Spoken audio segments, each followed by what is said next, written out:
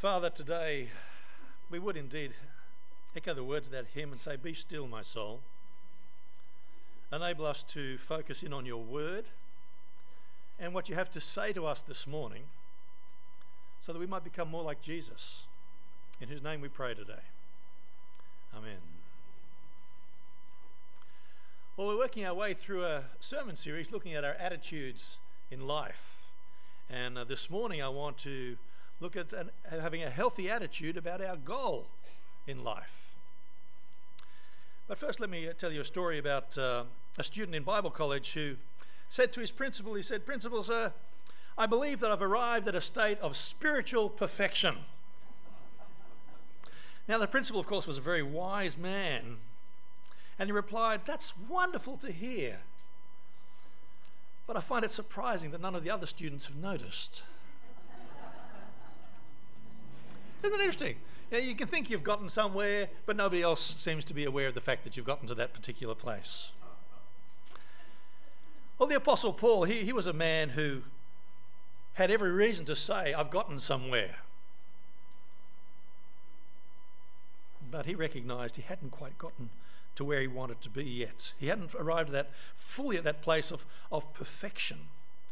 And when I think of all the Christians that we know and know about, he'd surely be one who'll be able to claim he was pretty close to Jesus in his attitudes, in his lifestyle, in everything. But there's always more to learn, isn't there? There's always more to experience in life, in every kind of area of life.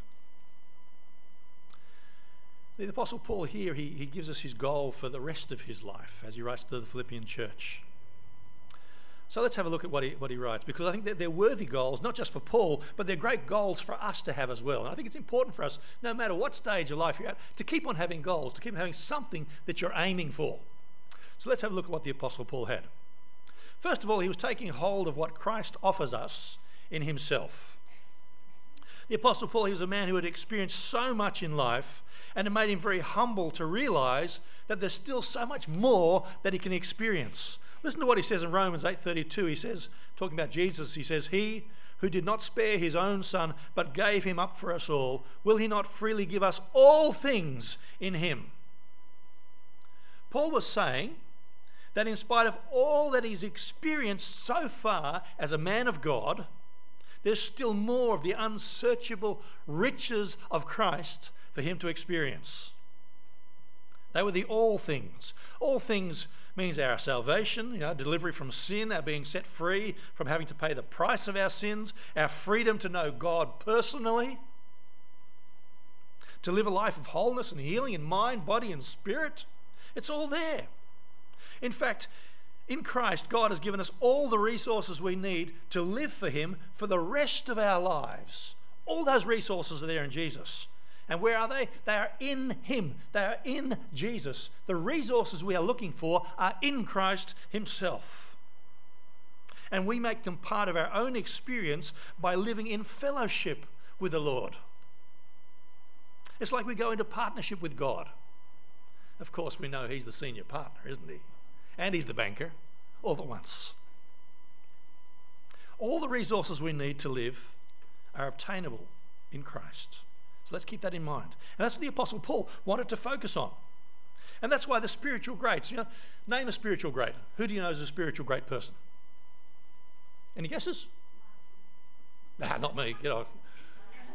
Think of Oswald Chambers, Billy Graham, anyone you want to think of. These were people who had great spiritual resources because they had fellowship with Jesus.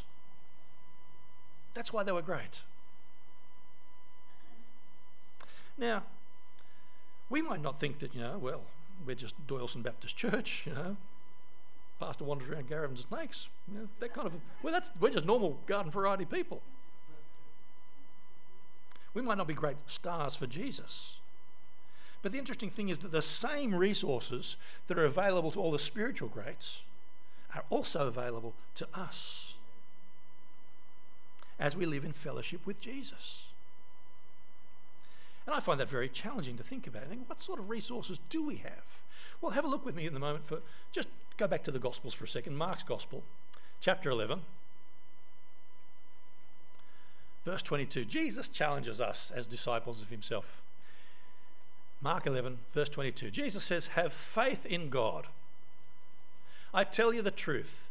If anyone says to this mountain, go throw yourself into the sea, and does not doubt in his heart, but believes that what he says will happen, it will be done for him. Therefore I tell you, whatever you ask for in prayer, believe that you have received it, and it will be yours. And when you stand praying, if you hold anything against anyone, forgive him, so that your Father in heaven may forgive you your sins. I find that such challenging scripture. Sometimes I wish that wasn't in the Bible, because I'm going, wow, that is some place to arrive at. But it is there. I like to turn the scripture upside down, actually. The first place I've got to start at is, have I forgiven everyone everything? That's the starting place. Make sure you're there first of all, because there's no point praying and expecting an answer until you get there. Forgiveness first, and then start praying with faith. But this shows me that if we have faith in God, all the resources that we need are available to us. And I find that very challenging. So how do I get to that place? Well, I can get to a place of forgiveness. I can do that. It's a choice. That's an act of my will. But how do I know how to go to pray with faith according to God's will? Well, where is God's will? I'll ask you the question. It's not rhetorical. Where would you find God's will? In the Bible, thank you very much. And revealed through the person of Jesus. So, what do I want to, if I want to know God's will, I go back to his word, and I go back to watching what Jesus did. That's how I can pray in faith. I've got that senior partner. That's God. I can depend on him. I can depend upon his covenant. He's a covenant-keeping God. He makes a contract, and he keeps that contract. That's how I pray according to God's will, in faith. And I trust God to be faithful to fulfill his promises. See, it doesn't matter what we see happening in the natural realm. It's what going on in the spiritual realm that's more important. God's word is true. We need to rest on it in faith and in fellowship with Jesus. The Apostle Paul was a man of faith. He determined to take hold of everything that God had provided for him in Christ. Listen to what he says. Not that I've already obtained all this, I've already been made perfect, but I press on to take hold of that for which Christ Jesus took hold of me. So he's taking hold of this. That should challenge you. That should be your goal in life, to take hold of what Christ has already taken hold of you for. You get a hold of that too. God's taken hold of us in Christ. We need to take hold of him, and we do that by faith. Now that means the next thing. Look at the next verse, verse 13. Philippians chapter 3:13. Brothers, I do not consider myself yet to have taken hold of it, but one thing I do, forgetting what is behind and straining towards what is ahead. That's my second point for this morning. Paul realized that though he had achieved much in the eyes of the world and much in the eyes of the church, because we look and think, wow, that's the man I want to aspire to.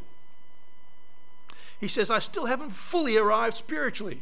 And we can never depend on what we've achieved. We can only depend upon God continually. And that's what Paul did. He depended upon God continually. He was able to live independent of circumstances.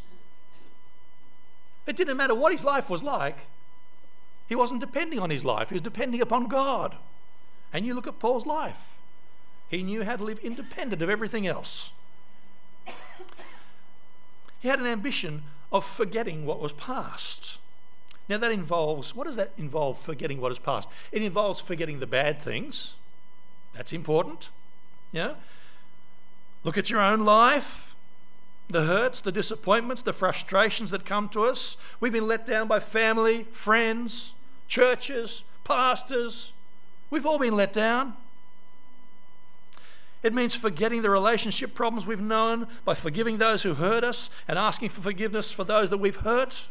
It means forgetting the shame of the things that we've said or done that have caused offense to others and being free of guilt through receiving God's forgiveness in Christ. Now, I've been asked before, Martin, how do you actually do this forgetting thing? Because I keep on remembering all the bad stuff. Well, I go back to the Word of God, and the Word tells me that I am a new creation in Christ Jesus. So I can put all my past behind me because I'm a new creation in Christ. So I'm going to put that on instead and leave all the old stuff behind me. I was once dead spiritually, now I'm alive through faith in Jesus. When I do those things, I can put my past behind me, and so can you. So we forget the bad things. But sometimes we even also need to forget the good things in some way. We don't look back on the good old days. Who likes to do that? I was listening to someone the other day who was talking, and he asked this question. He says, is your life better than the life of your grandparents? Now, our life is certainly different, but is it better? My goodness, we've got an awful lot more resources. I've got a full tummy every day. My grandparents didn't have washing machines and microwaves and everything else we've got. I'm a lot more wealthy than my grandparents. And you go, wow, we've got it good. Let's go looking back at the good old days. No, the best of times are actually right now. Through our growing relationship with Jesus in the present and in the future. Because every day I'm one day closer to heaven itself. Bring it on, Lord.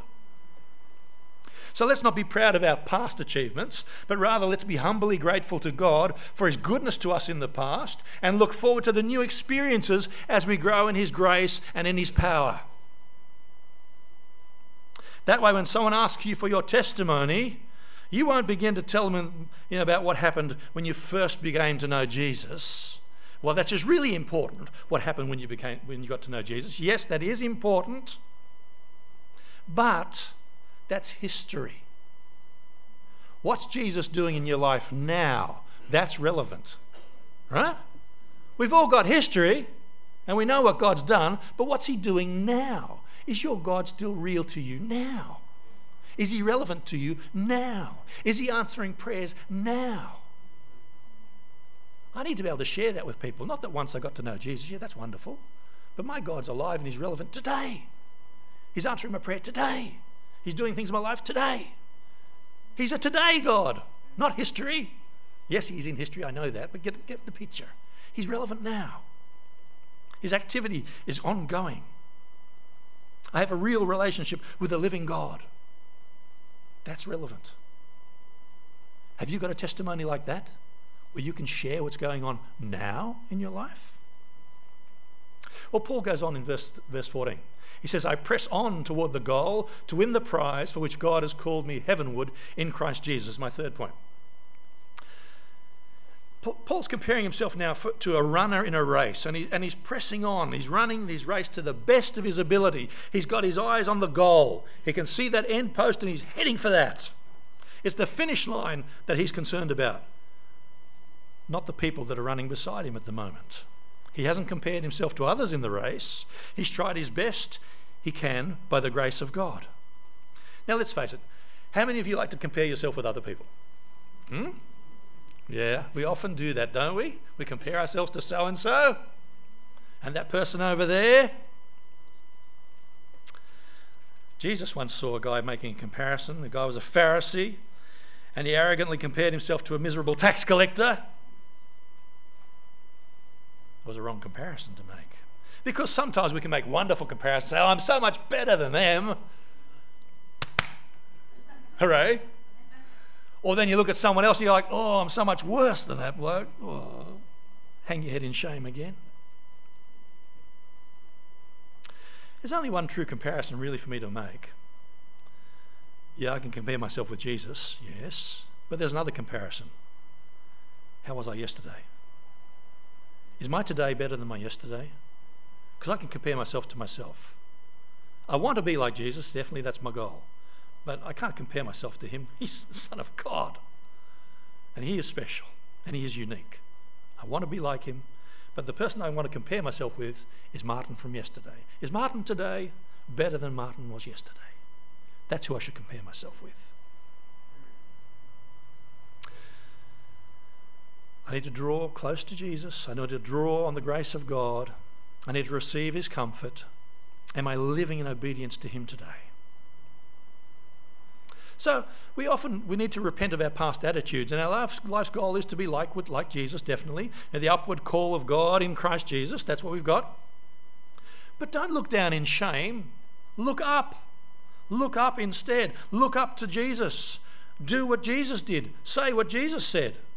So that's the kind of life I want to be living. I want to be called a Christian, one who's like Christ.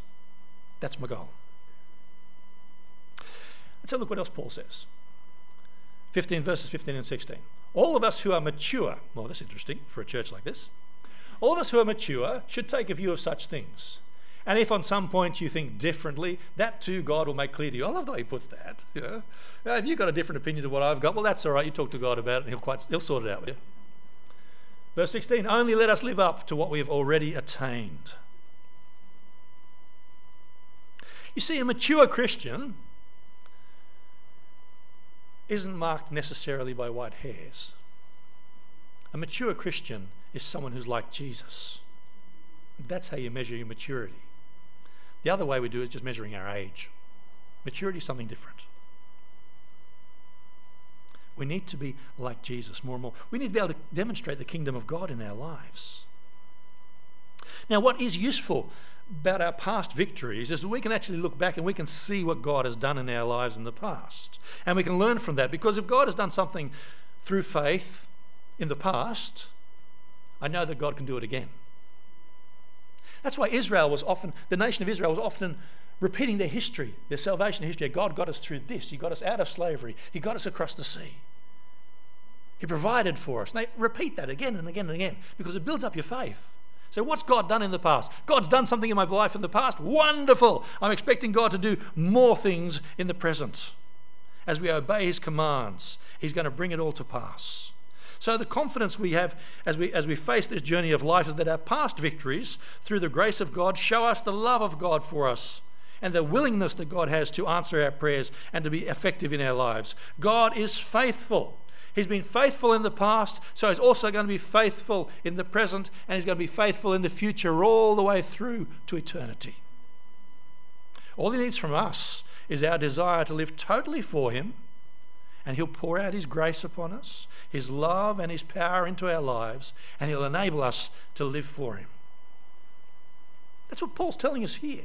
That was his goal in life. What's your goal in life going to be? That's for you guys to answer. You can cogitate on that for a little while.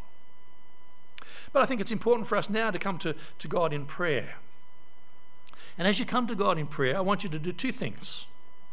I want you to look back into the past, not in a negative way, with regret or anger or pride, but rather in a positive way. Look back in a positive way and see the past achievements, and see your achievements in the light of God's faithfulness. Because anything you've achieved in life is only because God's enabled you. No other reason. It's not you, it's him working in you. So look back into your past and be thankful. But also look forward to the future as you pray. Look forward with confidence in God because he loves you. He wants the best for you. Ask him to provide what it is that you need. If you need strength and healing for your body, you can ask God for that. If you need wisdom, you can ask God for that. If you need material provision, you can ask God for that. God will look after you. He promises to do that. God has taken hold of us through Christ Jesus. Now let's take hold of him. Let's pray.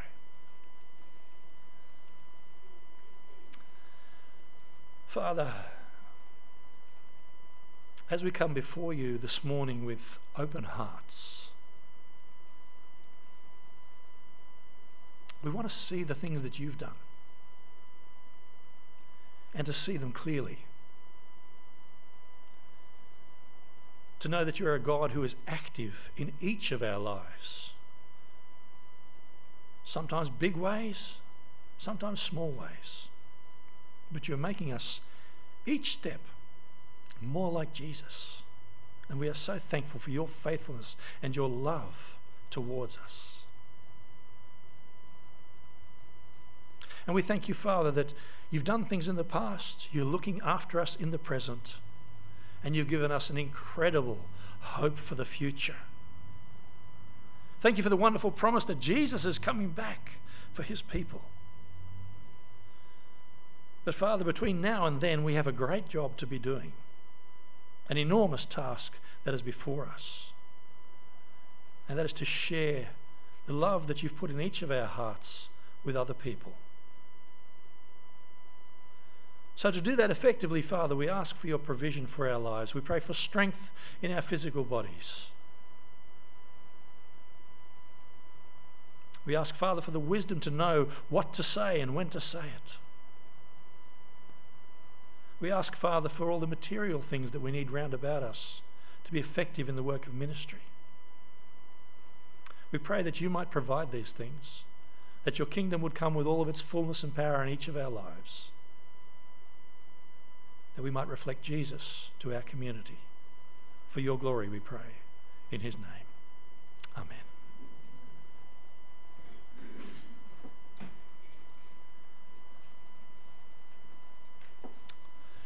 Our final hymn this morning is a wonderful hymn about having victory in Jesus. The hymn number 526, Victory in Jesus.